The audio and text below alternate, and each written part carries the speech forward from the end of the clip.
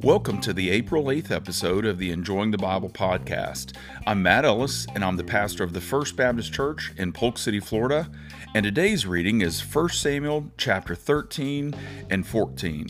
And hopefully you've already spent time in God's Word, so let's get started.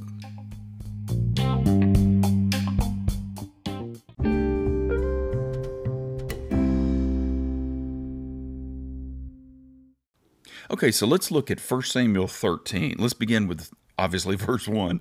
It says, Saul was 30 years old when he became king, and he reigned 42 years over Israel. So we need to talk about something in this verse. The original numbers in this verse have not been preserved in the original Hebrew. It literally reads, with what has been preserved for us in the Hebrew text, it literally reads, Saul was 1 year old when he became king, and he reigned 2 years over Israel. And so when you look at the various translations, some of them may translate it a little bit differently because they're trying to make sense of the fact that he clearly was not 1 year old, because we know from 1 Samuel chapter 9 verse 2 that he was a young man. And so was he 21? Was the 2 knocked out? Was the 3 knocked out? Was he 31? So anyway, I just want you to know that is missing, but also it says that he reigned 2 years over Israel. Well, we know he reigned more than 2 years. So what is that meaning? It could mean that, he reigned 42 years or 32 years. Maybe the first number is knocked out of that as well. Or it could mean that the events that we're going to read about in 1 Samuel 13 happens 2 years after he was, made the king of Israel. And so I'll leave you with that information so that if you want, you can kind of explore. But what I think is that it should read that Saul was either 21 or 31 years old when he became king, and in the second year of his reign over Israel, the events of 1 Samuel 13 happened. Okay, so it does seem that Saul assembled a standing army now. He previously just had an army where he said, hey, everybody come together, let's fight against the Ammonites. But now it looks as if he's creating a standing army, and he sends everybody home. So he keeps 2,000 for himself and 1,000 for his son Jonathan. One of the things I want you to see as we look at the character of the King Saul, the first king of Israel, not the best king that they could have, but God gave them the king that they deserved. I would argue that God has given America the president, not just the president, but the presidents, the last few that we have deserved. Maybe 3, the last 4 or 5. But anyway, I think God gave Israel what they deserved. And we continue to see his self-centeredness and insecurity, especially as he confronts the Philistines now. And so observe in the following verses who actually attacked the Philistine. I'm going to read to you verses 3 and 4. Observe who actually attacked the Philistines and then who claimed credit for it. Okay? Listen to who attacked, but then listen to who claimed credit. 1 Samuel 13 verses 3 and 4. Jonathan attacked the Philistine garrison in Gibeah, and the Philistines heard about it. So Saul blew the ram's horn throughout the land, saying, let the Hebrews hear. And all Israel heard the news. Saul has attacked the Philistine garrison, and Israel is now repulsive to the Philistines. Then the troops were summoned to join Saul at Gilgal. We see in verse 3 that Jonathan was the one that attacked. But in verse 3 and 4, Saul blew the horn and said, I'm the one who attacked. I'm telling you, Saul is an insecure leader. He's an insecure leader. And one of the things about an insecure leader is they will almost always take credit for what those under him or her are doing that is successful. Now, of course, if somebody under them does something unsuccessful, then they're going to place the blame on that person. But if that person under them does something well, then they're going to claim credit for it. Don't be like that. And if you think you're not a leader, all leadership is influence. If you are influencing even one person, regardless of whether you've got a title, you're a leader. We read also that the Philistines assembled at Michmash. And this is where Saul had was originally positioned, and so apparently the Philistines had pushed back without a fight, pushed back the Israelites, and in fact pushed them toward the Jordan River at the northern part of the Dead Sea to a city called Gilgal. And we observe that the soldiers under Saul's leadership are terrified. They're terrified, but we aren't told that Saul was doing anything to rally their courage. Just listen to the text. Listen to verses 6 and 7. The men of Israel saw that they were in trouble because the troops were in a difficult situation. They hid in caves, in thickets, among rocks, and in holes and cisterns. I mean, this is embarrassing. The army of the Lord of hosts are hiding anywhere they can find a place to hide. They're terrified. Verse 7, some Hebrews even crossed the Jordan to the land of Gad and Gilead. You know, they were going across the river just to get away from the battle, just to go farther away from the Philistines. We're told at the end of verse 7, Saul, however, was still in Gilgal, and all his troops were gripped with fear. Saul was a horrible leader. Sure, he was tall, but he was also the guy who was hiding among the supplies at his own coronation. He is an example of what not to be. His people are terrified, and he is doing nothing.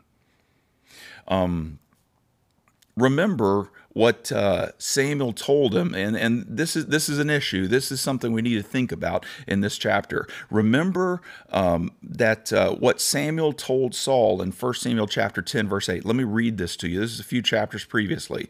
1 Samuel 10:8 says this, afterward, go ahead, Samuel said this to Saul, go ahead of me to Gilgal. And so 3 chapters later, Saul is in Gilgal. Samuel says in chapter 10, verse 8, I will come to you to offer burnt offerings and to sacrifice fellowship offerings. Wait 7 days, right? Wait 7 days until I come to you and show you what to do. So Samuel said, go to Gilgal, wait 7 days, and Samuel would show up and offer sacrifice to the Lord. So what did Paul do? Well, let's go back to 1 Samuel 13, 8 and 9. He waited 7 days, right? So 3 chapters later, he's waiting 7 days, just like Samuel said to do. He waited 7 days for the appointed time that Samuel had set, but Samuel didn't come to Gilgal, and the troops were deserting him. So Saul said, bring me the burnt offering and the fellowship offerings, and then he offered the burnt offering. Instead of being a leader who trusted the Lord and obeyed the Lord's prophet, Saul took matters into his own hands. His men were deserting him because he wasn't encouraging them and was not instilling hope and courage in them. Instead, he appears to have been doing nothing, which put him in a situation where he felt that he had to disobey and offer up the sacrifice. Saul offered the sacrifice on his own.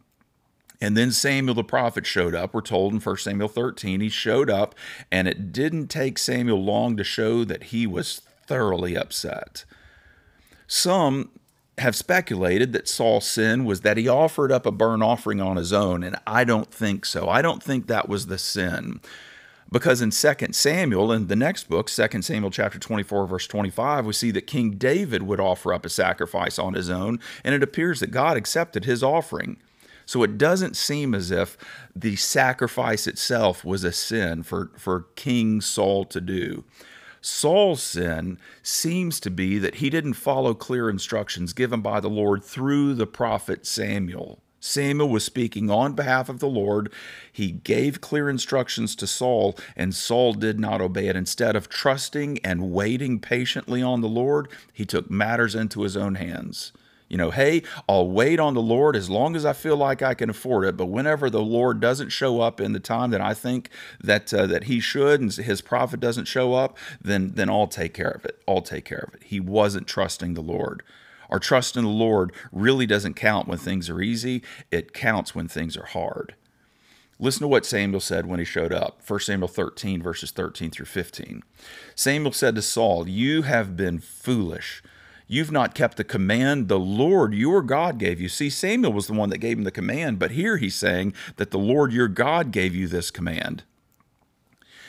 It was at this time that the Lord would have permanently established your reign over Israel, but now your reign will not endure. So Samuel, already maybe 2 years in to Saul's kingship, is saying that your reign and your family line, it's not going to endure. It's going to end. The Lord has found a man. Samuel says, the Lord has found a man after his own heart. Now, Samuel doesn't know who this is. Samuel doesn't even know David's name. He's never been to Jesse's house. He doesn't know. The Lord hasn't revealed to Samuel who it is. But Samuel says prophetically, the Lord has found a man after his own heart, and the Lord has appointed him as ruler over his people because you have not done what the Lord commanded. Then Samuel went from Gilgal to Gibeah in Benjamin. Saul registered the troops who were with him, about 600 men. Whoa. Saul now only has 600 men. He started off with 2,000, and Jonathan had 1,000. And so of Saul's troops, 1,400 men in his army deserted. But was it because of Samuel's delay? No, it was because of Saul's leadership, poor leadership.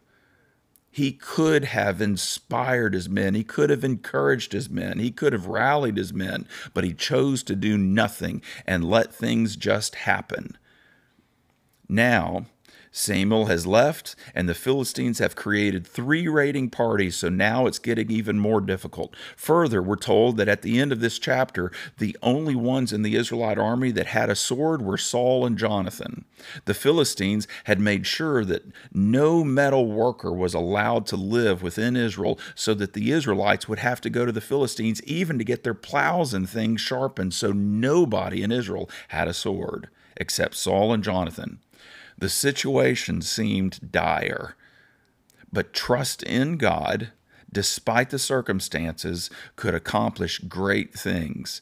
And we're going to see at the beginning of the next chapter what a trust in God can do in the spite of odds that are overwhelmingly against you.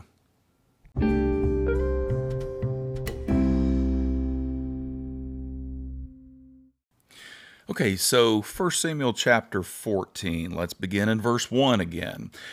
That same day, Saul's son Jonathan said to the attendant who carried his weapons, so this attendant did not have his own weapons, he carried Jonathan's weapons. Remember, only Jonathan and Saul had weapons, only they had spears.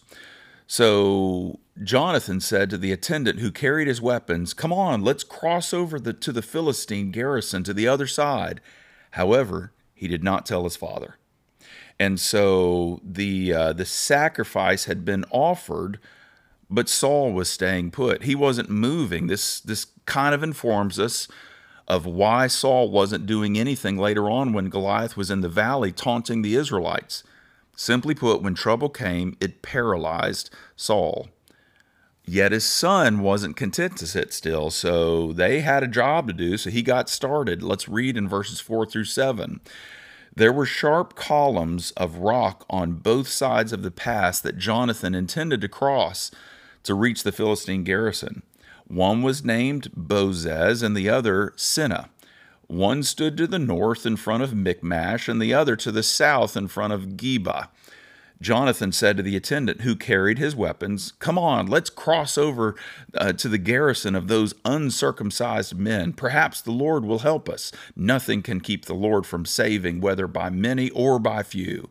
His armor-bearer responded, "Do what's in your heart. Go ahead. I'm completely with you." I'm telling you, fear is contagious, and so is courage. Jonathan's courage, because of his trust in his God, spread to his armor-bearer, even though his armor-bearer didn't even have his own sword. So how did Jonathan and his armor-bearer do? How did they do as they went up against the Philistines? Look at verse 14. In that first assault, Jonathan and his armor-bearer struck down about 20 men in a half-acre field. And what we're told is Jonathan had his sword, Jonathan would cut him down, the armor-bearer would finish him off. And so you have in verses 15 through 23 that terror is spreading in the Philistine camp. Part of it was Jonathan's surprise and courageous attack, and the other part was God putting gas on the fire of the Philistine fear. Saul's watchmen, well, of course, they were just watching. Saul wasn't leading them to do anything. Saul's watchmen saw the Philistines in a panic, and they found out that Jonathan and his armor bearer were not in their midst, so they went into battle. That was virtually won already. I mean, the other side is in chaos. They're in a panic. And when the Israelite soldiers who had actually defected to the Philistines, and those who were hiding in caves realized that the Israelites were probably going to win this battle, they rallied their courage and fought for Israel. Once again, all it takes is one man or one woman with courage to spread courage to other people. It takes one person. Friend, that could be you. It could be you. And where did Jonathan's courage come from? I'm telling you that when you read in the text, a big part of his courage came from trusting in his God. Trusting in his God. Verses 23 through 46, we see that Saul's weak courage has been rallied.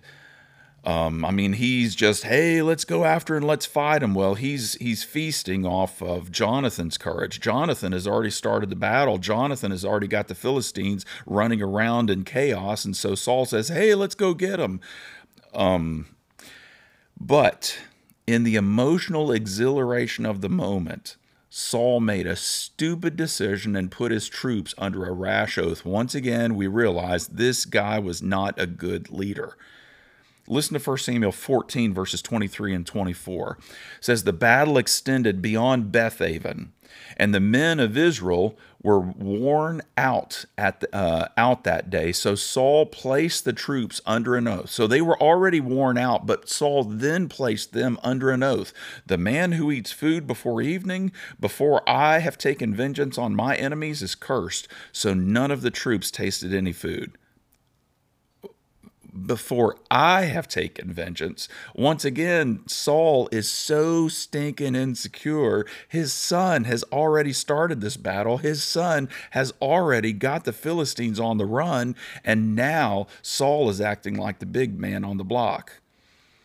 He's joining the battle that his son already started and virtually won by throwing the Philistines into chaos. He's taking credit for what someone else did once again.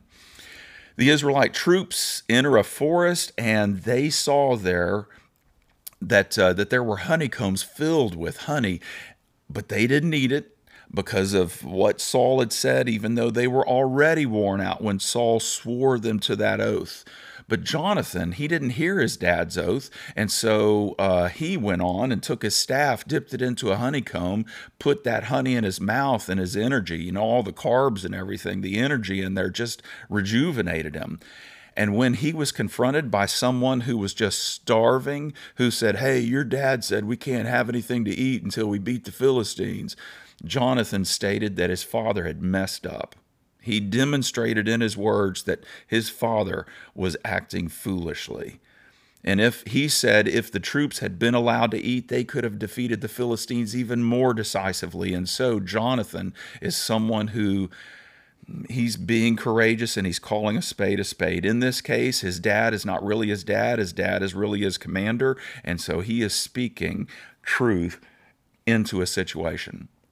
Later that day, the Israelite troops were completely exhausted and famished, and we're told that they killed animals. Now, we don't know if they cooked them or not, but one of the things we do know is they did not properly drain them of blood before eating them, so apparently they were just quickly eating the food, and this was a violation of God's law. So Saul showed up, said, hey, stop doing this. This is against the law. So he offered a sacrifice. He built an altar and offered a sacrifice. And he was just on an emotional high still from defeating the Philistines, and he wanted to continue. But when he sought the Lord was silent. The Lord didn't answer. We don't know how he sought the Lord, and we don't know how the Lord would have spoken to him. But his interpretation was the Lord was silent. And so Saul interpreted that the Lord's silence meant that someone in his army had sinned. How he came to that conclusion, we don't know. I'm telling you, a secure person, the first person they will check is themselves. they're secure enough to realize that maybe they messed up, maybe they made a mistake, and so they're secure enough that they check themselves first. Is it something I did that has caused us? They're not perpetually questioning themselves, but they feel secure enough in themselves that if they messed up, they're going to own it and fix it. But Saul didn't do that. He assumed that it was someone in the military, someone in his army that had sinned. It wasn't him, it was one of them. Saul's always taking the credit for someone else's victory, but whenever there's a mess up, he's always blaming somebody else. And so when he went looking for someone to blame. Look at 1 Samuel 14, verses 38 and 39. Saul said, "All you leaders of the troops, come here. Let's investigate how this sin has occurred today. As surely as the Lord lives who saves Israel, even if it is because of my son Jonathan, he must die." Not one of the troops answered him. Well, not one of the troops answered him. The word had probably gotten around. It was Jonathan, but they didn't answer. I'm telling you, this is big talk for Saul. Saul doesn't even know how big or how small the offense is. He doesn't even know if someone's sin has caused God's silence. He certainly doesn't believe he's done anything wrong, so he talks big and says he'll kill the person who sinned, even if using his words, even if it is because of my son Jonathan.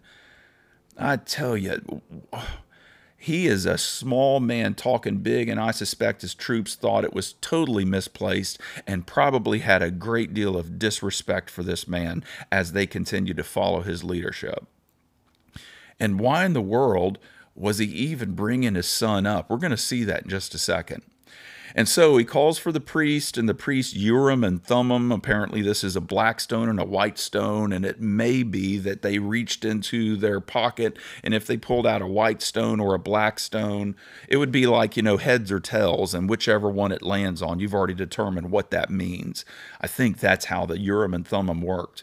And it was to be determined that the Israelite army was on one side and Saul and Jonathan, his son Jonathan, were on the other side. Who is it? And so it was determined that it was Saul and Jonathan that supposedly were guilty. Once again, we don't even know that the Lord was involved in this. 1 Samuel 14, verses 42 through 45 says this. Then Saul said, "Cast the lot between me and my son Jonathan." And Jonathan was selected. Once again, he was selected, but we don't know that the Lord is doing this. Verse 43. Saul commanded him, "Tell me what you did." Jonathan told him, "I tasted a little honey with the end of the staff I was carrying. I'm ready to die." Saul declared to him, "May God punish me and do so severely if you do not die, Jonathan." Why in the world would Saul want to kill his son? Why in the world would Saul want to kill his son? I believe the answer is in verse 45, the very next verse. But the people said to Saul, "Must Jonathan die? He accomplished such a great deliverance for Israel." I think that's the answer. He, Jonathan, accomplished such a great deliverance for Israel. "No, as the Lord lives, not a hair of his head will fall to the ground, for he worked with God's help today," the people said. So the people redeemed Jonathan, and he did not die. I think Saul was so insecure that even when his son was beginning to demonstrate that he was a far more courageous person and far more competent in leadership, that Saul was threatened by his own son and was willing to use him eating honey as an excuse to kill him. There's going to be an occasion later on where Saul tries to kill his son, actually tries to kill him. He's going to try to kill David. We're going to read about that. I think this man is so insecure that he's going to develop some serious mental disorders as we follow this story. And then in the last part of this chapter, verses 47 through 52, we read a list of Saul's military campaigns, but we also realize that the campaigns we know about typically included some hero other than Saul who led the way. The Bible does say in verse 48 that he, Saul, fought bravely. and defeated the Amalekites and rescued Israel from those who plundered them. It says he fought bravely, but it frequently seems that Saul's bravery was borrowed from someone else who stepped up to lead the way. I'm telling you that God gave Israel the leader that Israel deserved. I'm telling you, as I read about Saul, I can't wait for the next leader to come on board, King David. But it's going to be just a little bit before he takes up the kingship. But very soon, we're going to be reading about David as he is selected by Samuel, and then as he begins to make his way into the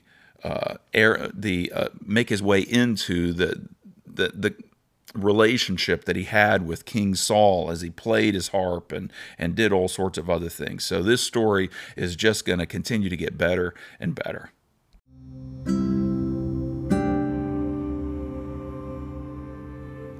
Let's pray.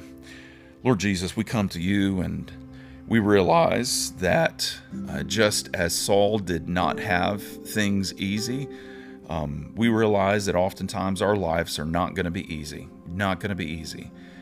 And just as Lord Saul demonstrated fear and a lack of trust in you that led to a lack of courage, and even that caused some other problems in the way he related to people and how he responded to difficulties. Lord, we know that there are times when we behave in ways that are very similar because we don't trust you when our life gets hard. But Lord, I pray that as we look at King Saul and as we see him, it's easier to see sin in others than it is in ourselves. And so, Lord, I pray that as we see him and see how just appalling it is to see someone who is so stifled by fear because he doesn't trust in you, and he's so self-centered and he's not God-centered, that it created such problems, not only in his life, but in the lives of all of those around him, everybody around him. Lord, I pray that we would see that sin and be so appalled by it that we would despise it in ourselves, and we would determine that we are going to be God-centered and not self-centered, and that we are going to trust and not doubt in you. We pray this in the name of the only one who can enable us to live this desire out. We pray this in the name of Jesus. Amen.